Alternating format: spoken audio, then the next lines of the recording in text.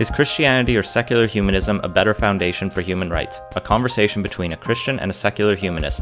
This is a follow-up to the dialogue between myself, Ian Bushfield, and Dr. Andy Bannister on just that question. This is a recording of the audience question and answer period of the event hosted on February 28, 2018 by Apologetics Canada in partnership with Westside Church in Vancouver. To find out more about the BC Humanist Association, visit bchumanist.ca.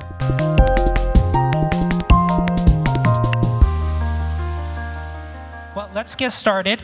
Now, the way we're going to do this, we're going to go until 9:30, and the way we're going to do this is you can address this question to any one of our speakers, but the other speaker will have a chance to offer a counter response if there is any. So let's start with this gentleman right here.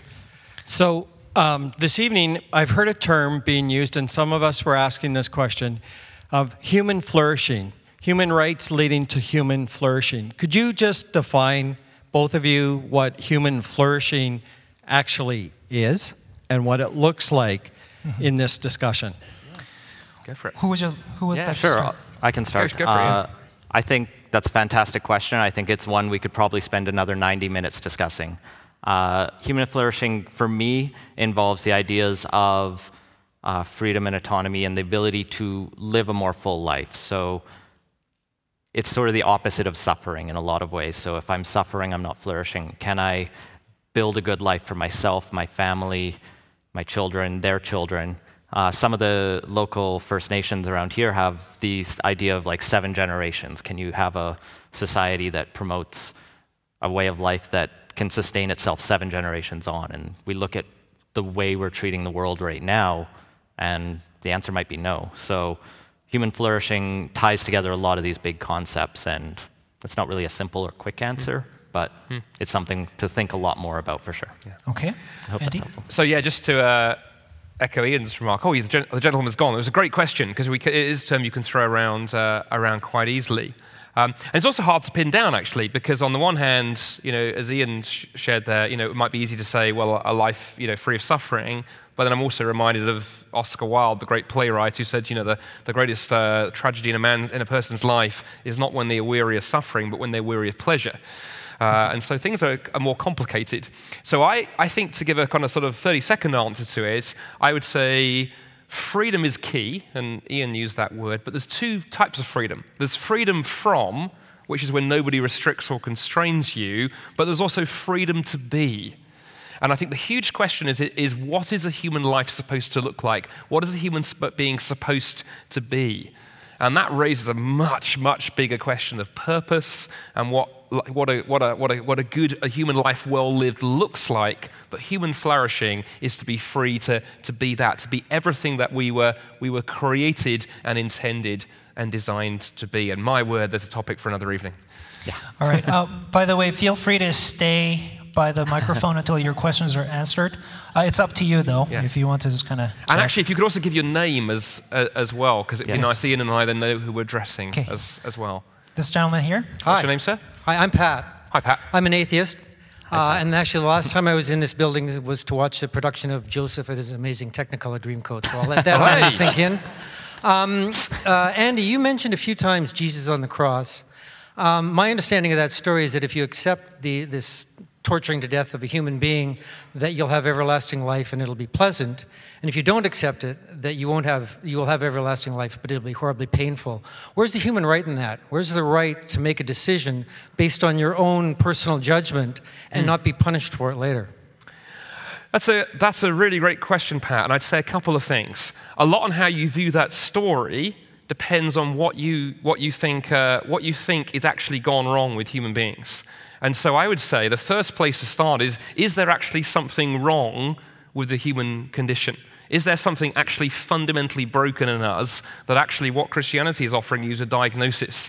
So in the sense that if you were to go into your doctor and your doctor diagnosed that you've got a terrible stomach condition and you'll die if you don't take this particular drug, and if you were to say, how dare you, doctor, impinge on my freedom by telling me I have to accept your diagnosis, how ridiculous, I'm going to be free to reject it and do something else entirely, your doctor would look at you and go, I think you've misunderstood. I've actually diagnosed there is actually something serious going on that requires treatment. And what Christianity says, it says there is actually something fundamentally broken and twisted in human nature, so drastic that it needed the cross to put it right. The interesting thing is I think that human beings are broken is something that many, many atheists agree with as well. So John Gray, one of the most well-regarded European atheists, taught for many years at London School of Economics, says in his book Straw Dogs, he says, I disagree with most of Christianity, but the one thing Christianity got right was the fall. Because he said, if you just simply look around at human nature, look around at the world, it's obvious that human beings are one messed up animal, as he puts it, the story we saw on the screen behind us. Or if you don't believe that human beings have a problem, just spend 30 seconds on Twitter or just read the comment section on any newspaper. And so the cross is not a case of God going, well, if you believe this, you get a nice life. If you don't, I'm going to punish you. It's God going, Pat, there's actually something that needs fixing here. This is what I'm offering to you as my gift, even though you want nothing to do with me, to actually put right what has fundamentally gone wrong. Would you like to offer a counter response to that? Sure. I mean, we had a question, the first question, where we, I think, perfectly agreed, and now here's somewhere we can perfectly disagree. I'm not saying humans are perfect. I think atheists are well aware that humans have limitations and flaws. My personal view is that's not a fundamental nature of our being. Humans have the capacity for great good and great evil. We're all this mix. We're not black and white. We're all just trying to get along. So we are this evolved ape, like we said earlier. The other thing, you mentioned it earlier, and it ties into the discussion about the cross, is you've put it in this transactional framework, the idea that Jesus was paying for our sins, but that transaction suggests the money, the exchange was with someone else, if we're going to put it in that crass analogy, or maybe the analogy breaks down there. But why couldn't he have just given it away to us, if absolve us of that? And this isn't a point for back and forth, but I know you'd really want to jump in on there, but maybe we'll come back to it with another question. It's just things that are going in my head. I'm not saying you have to defend. I know you have a response. We'll just have to stick to the rules, one response each, and we'll move to the next person here, so we can go through as many people as possible. Hello, What's hi. your name, sir? My name is Ali. First of all, I want to thank both of you for coming out and having this event with us. Question for Ian. I have two premises that I want to lay out, and then I have a question. Okay? If human rights are relative, as you have conceded, and it follows then that your version of human rights could be wrong, then it means you don't know if your version of human rights is true, let's say, versus Stalin's or Hitler's or anyone else. And second premise is, you want, as a humanist, a stable foundation for society. You want some sort of truth to unite us. Wouldn't it be better, rather than having faith in your version of humanism, to instead have faith in God, His imperfect, perfect, infallible word that not only gives us a practical guide for having a stable society with a moral foundation, but also an irrefutable truth that can unite us no matter what human ideology comes against, because it is God's infallible word. Right. What is Okay. Would you like to answer? A lot there, and credit to you for expressing that so well and so clearly. On the first premise, what if there is no true, objective way to approach it? If I call myself a relativist, that's what I'm saying, is there is no, this is the best system. There might be better systems and worse systems, and that's how I've sort of approached it personally. But on the second point, and this more broader question, I sort of bring it back to when I mentioned right at the end, this idea of faith in humans versus faith in a higher power. And one way that I think about that is Occam's razor, this idea that we should reduce unnecessary or extra assumptions about the world. And so I know people exist. I know people, like I've said, and we all, I think, would agree that people have capacity for good and evil, or whatever that means, harming others and not harming others, or building societies or tearing them down. So those things I can see, and I have felt, and I can experience, and we can talk about and agree upon. How do I know that his Bible is correct? Even if his Bible is correct, how do I know his Bible and not the Catholic Bible? Or we haven't even really gotten into which of the branches of Christianity is correct, if we're going to go with Christianity. And we're sitting here in one of the most diverse cities in North America. How do I know the Christians are correct and not the Hindus, and which kind of Hindu, or the Buddhists and which kind of Buddhist. They're a little different, or the Sikhs or the Muslims. So the simplest answer for me is that not all religions kind of disagree on that fundamental principles. So they can't all be right, but they can all be wrong. Andy? Yeah. Well, firstly, I'd agree with where Ian ended. They obviously can't all be right, and so I have no time for a kind of sort of lazy pluralism that sort of says, you can believe whatever you want. I think things really matter. I always think it's interesting. We touched on this a little bit this evening. That it's interesting where you look at the birth of the human rights tradition within the Christian framework, because as I forget the name, but there's actually a Buddhist scholar who said, we have to recognize it's no accident that Buddhism, for example, never spawned a human rights tradition because of its anthropology. And so in terms of human rights this evening, I really do think there's only one framework or only one worldview that has actually given rise to the human rights tradition for very, very good reason. But I think I want to push back on, there's lots of things I could say here, but I want to respond just to the relativism point. So sorry, Ali, this is going to be slight of a tangent from what you asked, but it's the tangent that Ian went down. I think it's an important one. The problem with relativism was beautifully summed up by a gentleman called Arthur Leff, who was an atheist, taught at Yale University for many years, and wrote what to this day is considered to be one of the best essays ever on this whole question. And he says at the beginning of this, he said, look, if there's no God, he said, there's only two places we can go for things like justice and right and good and so on and so forth. We either allow every person to create their own, which is the ultimate relativist idea. You come up with your version, Steve, my version, so on and so forth.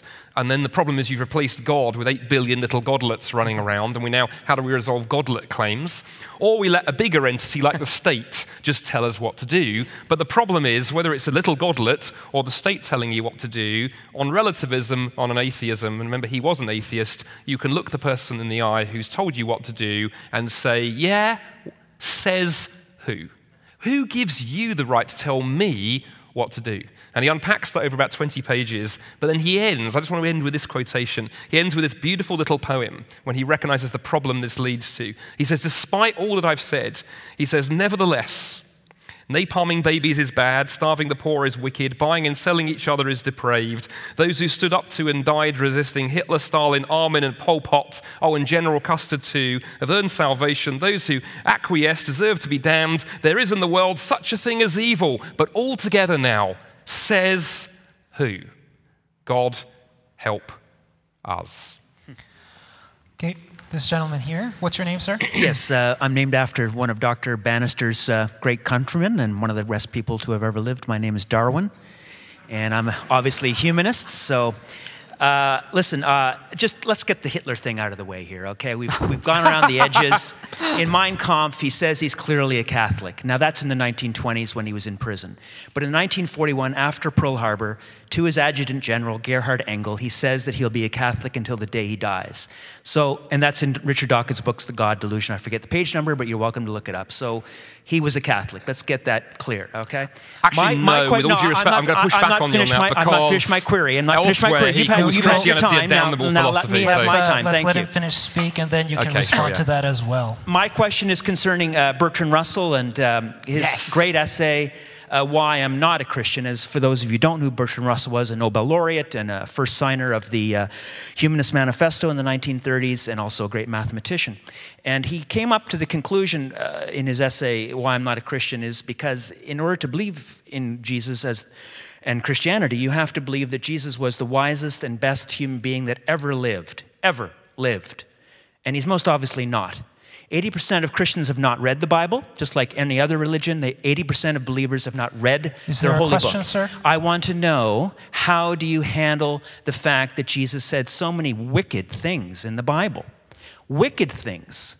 Absolutely, like I've come not to bring peace, but the sword. That's just one, and there's many of them. How do you handle that? If he's not the greatest human being that ever lived, how can you be a Christian? Let's get back to that. Let's get back to it. A couple of things. I'm just going to, sorry for interrupting you, but I had to push back on the Hitler piece because it was just such historical nonsense.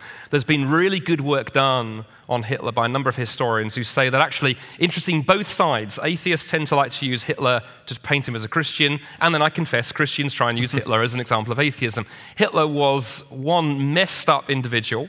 Probably kind of neo-pagan is the best word to use him. He certainly tried to use the Christian piece early on, and unfortunately I wish more German Christians stood up to him. But then he also, once he came into power, called Christianity a damnable philosophy. He attacked the idea that it said that all men were equal, and he had absolutely no time for Christians like Dietrich Bonhoeffer and others who did the work they were doing, trying to rescue and preserve the Jewish community. So Hitler was neither an atheist nor a Christian, some kind of pagan, ultimately a moral monster. So, and I would certainly not use Dawkins as a historian for Hitler. I think that's a very, very strange rabbit trail to go down. But on your particular point on Jesus, obviously you gave me one example there, so let's use that. It's a classic example of how we can misuse a text. Christians can do this with atheists. I can fish you quotes out of Bertrand Russell.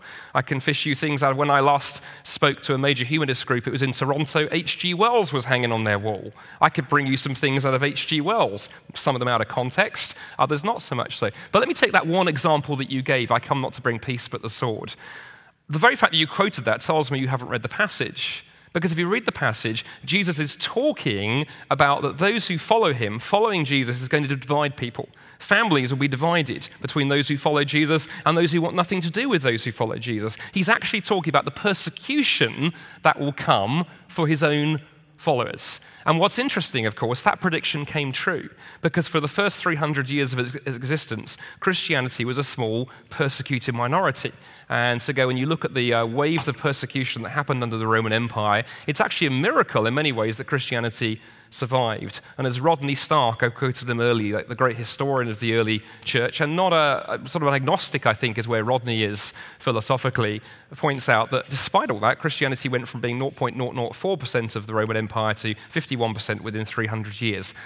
When Christians got their hands on power, I grant you things went wrong. Because religion, or in fact ideology plus power, always goes wrong. And to bring back to Hitler, where you started, to go, the lesson from that is when anybody, atheist, humanist, or religious, brings their ideology into the wheels of power, then there's a problem. Stalin did it. Christians have historically done it. There are parts of the Muslim world today where it's happening. Always be suspicious of anybody who has an ideology or a worldview who then feels that they need to use power to inflict that on others. And I think Ian and I would agree that freedom of religion and belief or non-belief is hugely important. And both Christians and non-Christians need to learn from the mistakes of their own past and take that very seriously going forward. Would you like to offer a response? Very quickly, I'll just...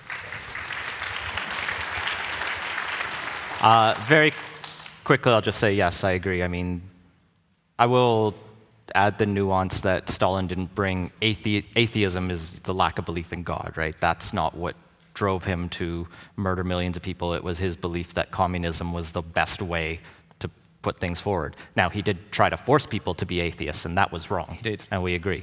I'll just, as you mentioned, I appreciate your clarification on Hitler, and I won't push back on that at all because, like I've said multiple times, I'm not the historian here, I'm not the philosopher. The reason why I jumped up very early and said, let's not bring Hitler into this, is because, frankly, it's a cheap debating tactic, Absolutely. right? It's meant to trivialize the discussion, try to get you, and something like that, and I wasn't interested in it. I'm glad we've had a productive discussion so far, so thank you for that. All right. Yes. That deserves an applause, I think. Let's move to this gentleman. What's your name, sir? Jeremy? Hi, Jeremy. Hi, Jeremy. I'm a regular attendee of Westside.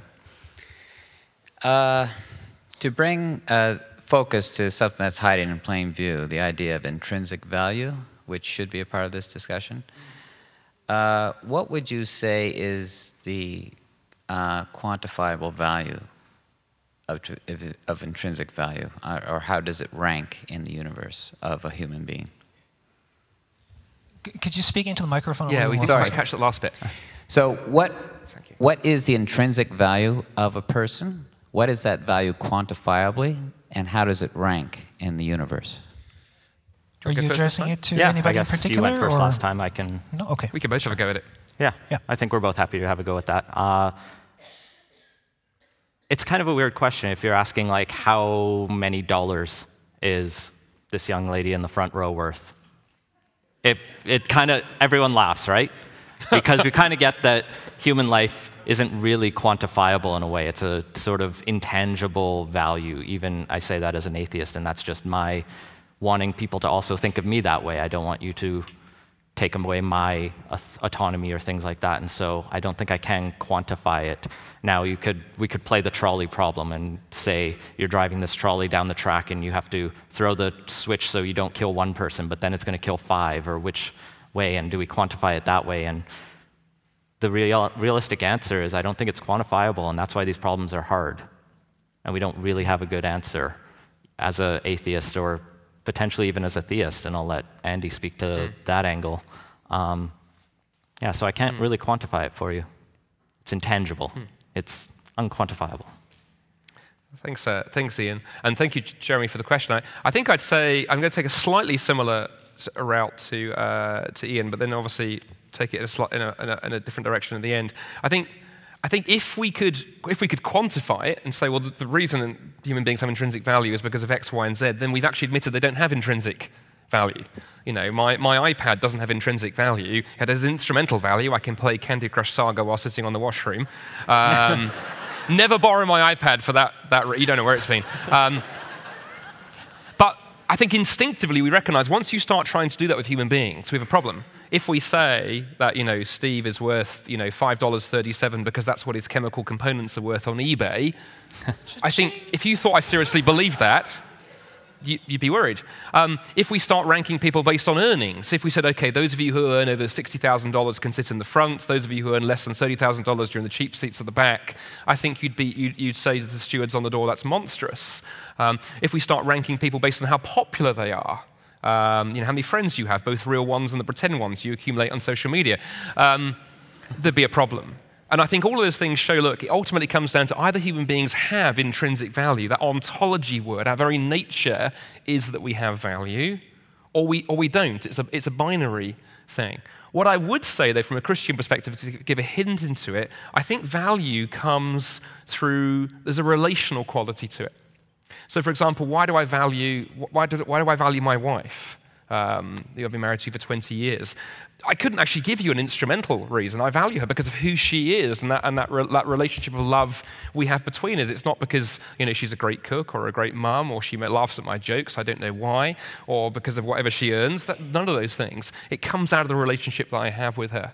And I think in the Christian tradition, that's then applied to human beings. And so it's because of who God has created us to be and because of the relationship of love he has for us, that gives that intrinsic value, such that it doesn't matter what you earn, what you look like, how popular you are, whether you have a British accent, a bald head or whatever, to go, you have intrinsic value. You can't have you can't have less, you can't have more, and nobody can take it away from you. All right. Next gentleman here. Hi, my name is Daniel. Thank you both for being here. I'm super nervous just asking a question, so I can't imagine how tough it is being up there. I've never done this before, actually, so. So props to you. My question is, you spoke of how human rights are based, this is mainly directed at Ian. You spoke of how human rights are based on what leads to human flourishing. It seems that most of what we know about our human flourishing is based on retrospectively looking at the past to determine how societies and cultures performed. As we move forward into uncharted territory with our morality, how does secular humanism provide a framework and method to determine what will cause human flourishing when new topics or issues of morality arise? That's a great question, Daniel. And you did great. No, you did. I've done that, and it's very nerve-wracking. So it's a good question, this idea of we only have the past to look at. And the approach I take as a humanist is a sort of mix of science, because science can help us answer questions. It can't really tell us what to value, but it can tell us how to approach these questions. And so we take the scientific method of observation, experimentation, hypotheses, and all these things, and apply it. And we can somewhat apply it to human flourishing once we've agreed what our values are, because those are, I think, something we have to talk about and discuss. And we can't just look to science to tell us what to value, because that can lead to dark paths. If you stop valuing people, for example, that's how you get eugenics. But science can tell us that if we do value people, what we can start to look at is what has happened in the past? Can we generate a hypothesis based on that? And then drawing that forward, we should say, we expect if we, say, enact protections on gender identity and expression, that will mean more trans people should be able to work without being fired unjustly. And I think that's how we sort of apply it to new issues, if that makes sense. Do you want to jump in? Yeah, I like the angle you took there, Ian. And it's a great question, Daniel, as well. It also ties into a topic we've touched on a little bit this evening. It ties into the whole question of progress, which is interesting. You know, how does one talk about progress when you've got some sort of hint in the rearview mirror, but you don't know where you're going? Because, of course, progress implies a destination, right? If I'm out hiking in the wilderness and my wife rings me up on my cell phone and says, "How's the hike going?" and I say, "I'm progressing," she will assume I'm nearer my destination, you know, not lost in the back of the mountains with my packed lunch stolen by a group of marauding squirrels. And so when we talk about progress, and we love to use that word, that sort of implies that we're heading somewhere. And that's, I think, interesting language. So I think I'd say a couple of things here from the Christian perspective. I think focusing in again on what it means to be human, what a human being really is, that value and that dignity we all have and we all bear as image bearers because of who God has made us to be, then we can start unpacking questions like, how do we build societies that reflect that? And that's going to lead some tough decisions, and Ian touched on this. We can't run away from questions like, what does the good life look like? And with the implication that some ways of living our life are not as worthy and are not as living up to our high standard of calling as to be human beings as others are. I think that, you know, somebody who spends their life sitting in their mum's basement eating pizza and watching Game of Thrones reruns versus somebody who perhaps gives their life working for Médecins Sans Frontières or the United Nations, trying to bring justice and healthcare and wherever in some of the war-torn corners of the world, you can look at those two lives and go, one of those lives has been better lived.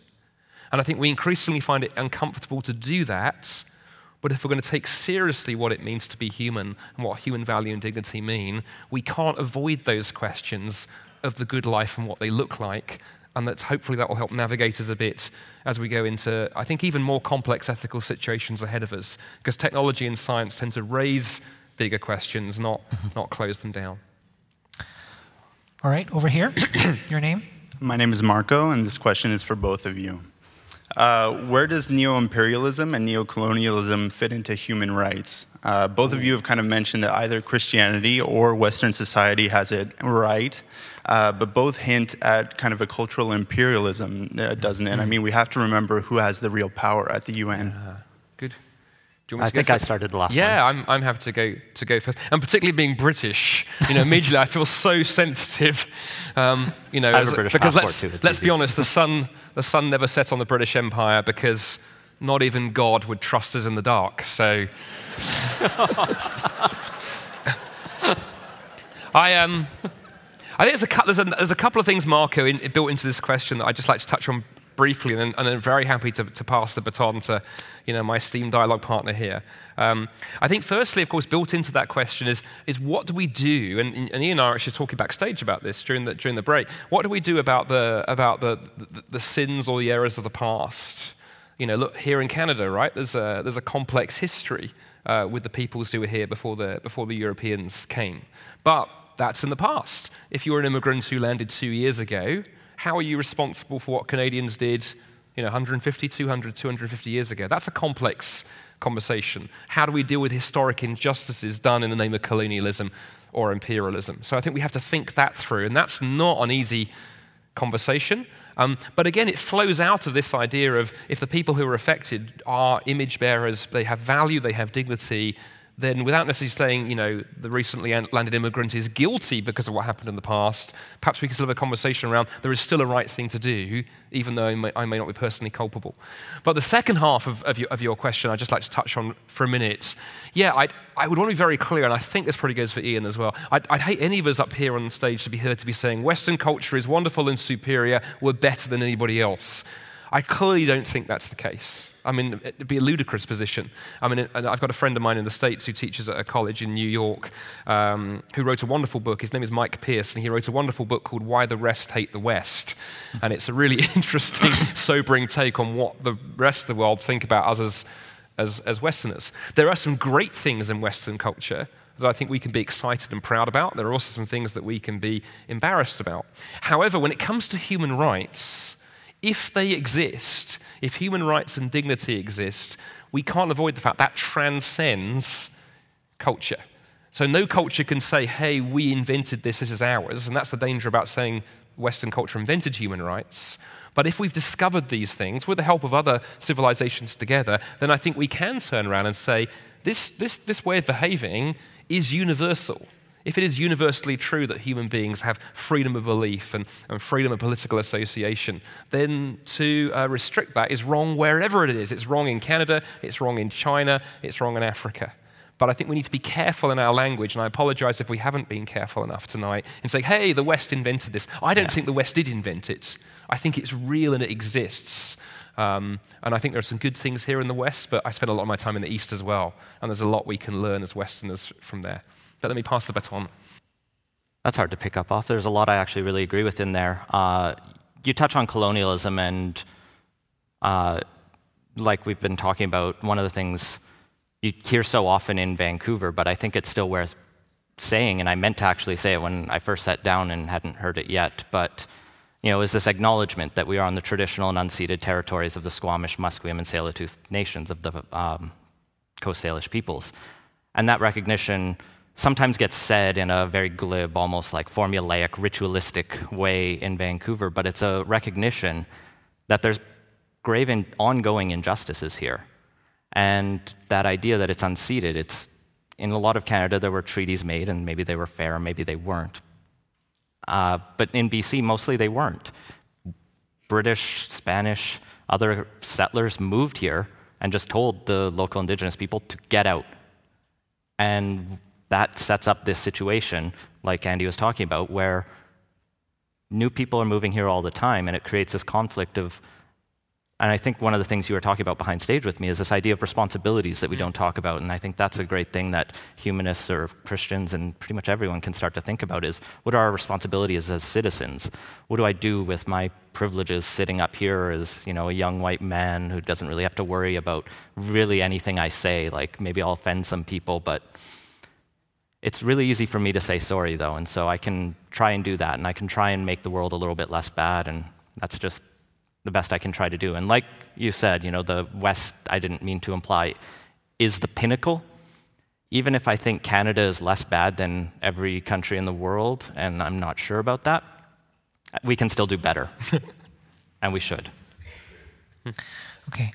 To be honest, when it comes to the issue of the First Nations people and things like that, I myself have an immigrant background, so I find myself, I am very much lost on this issue. I don't know what to think about it all. That's just the liability of my immigrant background. This gentleman here? My name is David. My question is for Dr. Bannister. Hey, David. Hi. You mentioned John Locke's argument that all men are created equal. And unfortunately for John Locke, half of human beings are not men. And I wonder what you make of the fact that when it comes to the modern fight for women's equality, as far as I know, it didn't emerge from theological considerations. It's not as though people were going, Paul said that there's no longer male nor female in Christ. It emerged from secular arguments from people like John Stuart Mill, who was an atheist, people who were making appeals not to God, but just to human flourishing and to basic secular principles. So I wonder what you'd make of that fact. That's a good question. I'd say a couple of things. Firstly, a comment I made earlier. I think what's very, very interesting. Well, actually, to back up from John Stuart Mill and others. I think what's interesting when you look at the flow of philosophy is that ideas influence ideas. So John Locke was influenced very much by the Christian tradition. He then went on and influenced the humanist tradition. And the joy of a book like I mentioned Luke Ferry, A Brief History of Thought, is Luke, who's an atheist, does a wonderful job of tracing some of the ebb and flow. So John Stuart Mill wasn't philosophizing in a vacuum. He was the great kind of utilitarian thinker, and very much in the idea of how do you create the greatest happiness for the greatest number of people, but there were influences that led into that. I think many who have looked at the history of human rights, and whether that applies to women or those who are not, traditionally the elite classes and so on and so forth, there has been an awful lot of work pointing backwards. And as I say, looking at, certainly in terms of the origins of the Christian faith, the way that really the impact that made sociologically in its time. Because we forget just how, how the Aristotle cast a long shadow down through history around slavery and women. Aristotle had a negative view of slaves, women, and children. And even without mounting an argument, Christianity really defeated that just by sociological impact. And then, of course, that then spread on through things like the Irish. When Christianity comes across into Ireland, which is the way it came, through into the British Isles, you find someone like St. Patrick, 6th century, powerfully advocating for the rights of slaves, because he had been one, and also women and children. It was those three that often go together. Now, I completely concur with you that I think Christians should have done more. I look back at my own tradition and think there's always times when Christians could have done more, particularly because of what we should have known. But also, when you look at them in their time period, what Christians did do, I think, is absolutely tremendous. And I think that there have been, and around the world today, there are many people at the forefront of women's rights who are doing that because they believe in that idea that human beings bear the image of God. And to say that somebody doesn't because of their sexuality, because of their gender, because of their race, is actually, if you're a Christian, is blasphemous, because it's effectively spitting in the face of God's image. And so I think Christians have been involved in that fight, but not only. And there are many secular voices as well. And so I think to try and differentiate is problematic. Okay, Ian? I feel like that question was to you. And okay. I was almost wondering if we had time to hear from a woman. Yes, please. Oh, yes, please. Based on that question. Yeah. No, I realize we're out of time, and so I'm kind of squeezing her in. Yeah, unfortunately, we are out of time. Oh, I'm sorry, I tried. I do want to say, give me one. You've had 2.5 hours, and I'm the first woman to speak. Yes, I'm with you. Just 1 minute. I'm fine to stay. Yeah, I'm fine to. Okay. I got nowhere to be. Let's hear from this lady then, and then after her question is answered, Andy and Ian have graciously offered to stay here a little bit longer. So if you have questions that you just didn't get around to asking, come see them here. And we will have to be out of here by 10 o'clock, but we do have a little bit of time. So let's hear from this Thank lady. you. So What's your name? My name's Kisa, and I'm named after a Scandinavian village. So, and I'm also a lawyer, but that does still make me human. I'd like to thank my co-gendered person for letting me go ahead of her. But so my background, I've actually spent the last 7 months on the Highway of Tears studying Indigenous laws. And a lot of Indigenous laws focuses a lot on restoration of family and the values that are inherent and that are passed down through generations, through the ancestors, through spirituality, around how you create belonging. And it's been a very eye-opening experience for me. My background is in law reform. I worked for the BC Law Institute when I was articling on the UBC campus. And so about 7 years ago, I was a student in a study of the human right in BC that is almost never, ever brought before the tribunals. And that human right is family status. Family status it's different from sexuality or gender. It's an example would be if a woman is fired from her job because she's not able to get adequate daycare because she's a single mother. So that would be discrimination on family status grounds. So my question is, why are our human rights so individualistic?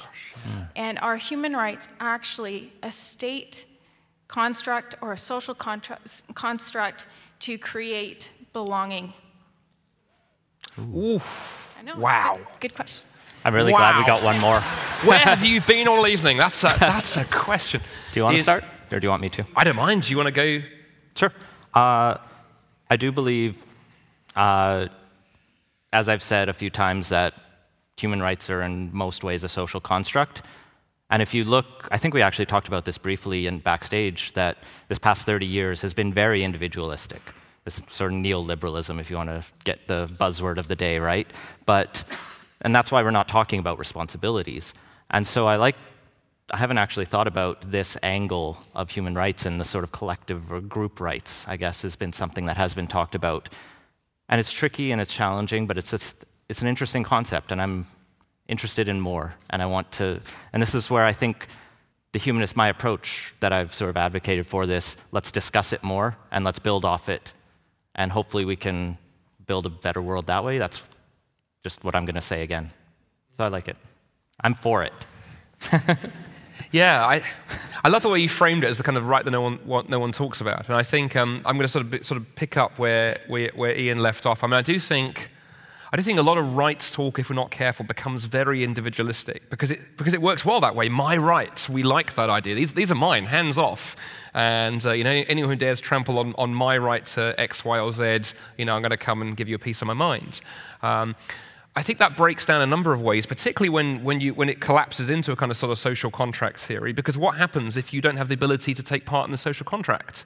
I mentioned Down syndrome earlier, but there are people who are more profoundly impaired than that condition, who have nothing they can give to society. So what does a social contract look like? And equally, if we construct human rights merely in terms of a kind of, well, we need a way of regulating society so we don't beat each other up.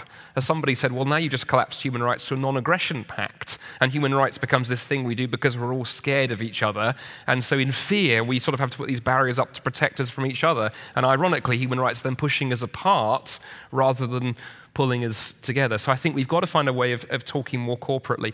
Responsibility is one way of doing that. I love to bring this in right at the end, but I do sometimes sort of, when I'm teaching on university campuses, like to be iconoclastic and go, at times I wonder whether I actually believe in human rights. I think I do, but I'm increasingly struggling. I believe in human responsibility. That rather than you have a right to not being, dinged around the head with a baseball bat, I have a responsibility not to ding you around the head with a baseball bat. And responsibility then opens up all kinds of other things. I was saying to Ian backstage, like I read the other day, Brazil, I think it is, have just granted human rights to part of their rainforests, rights to rainforests, because they don't want them being cut down and deforested. And I found myself thinking, that's ludicrous. Forests don't have rights. Human beings have a responsibility to the natural world. And then you see, that brings us into family. Because I think not merely do we have a right to family life, I also think in family we have a responsibility to each other.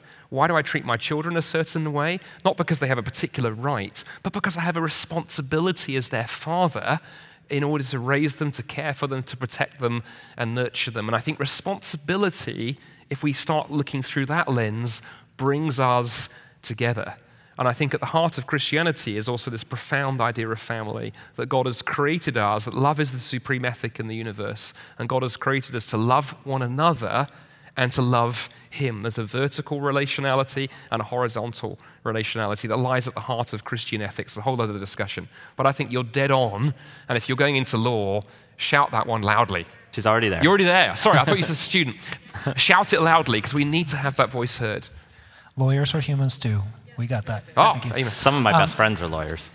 Yeah. We are out of time, so we'll wrap up here. But again, Andy and Ian will stay here. We kind of skipped over you over here, so we'll let you come to them first. But thank you so much for joining us here. Make sure you go to the table, check out the resource from Andy and Ian. Thank you so much.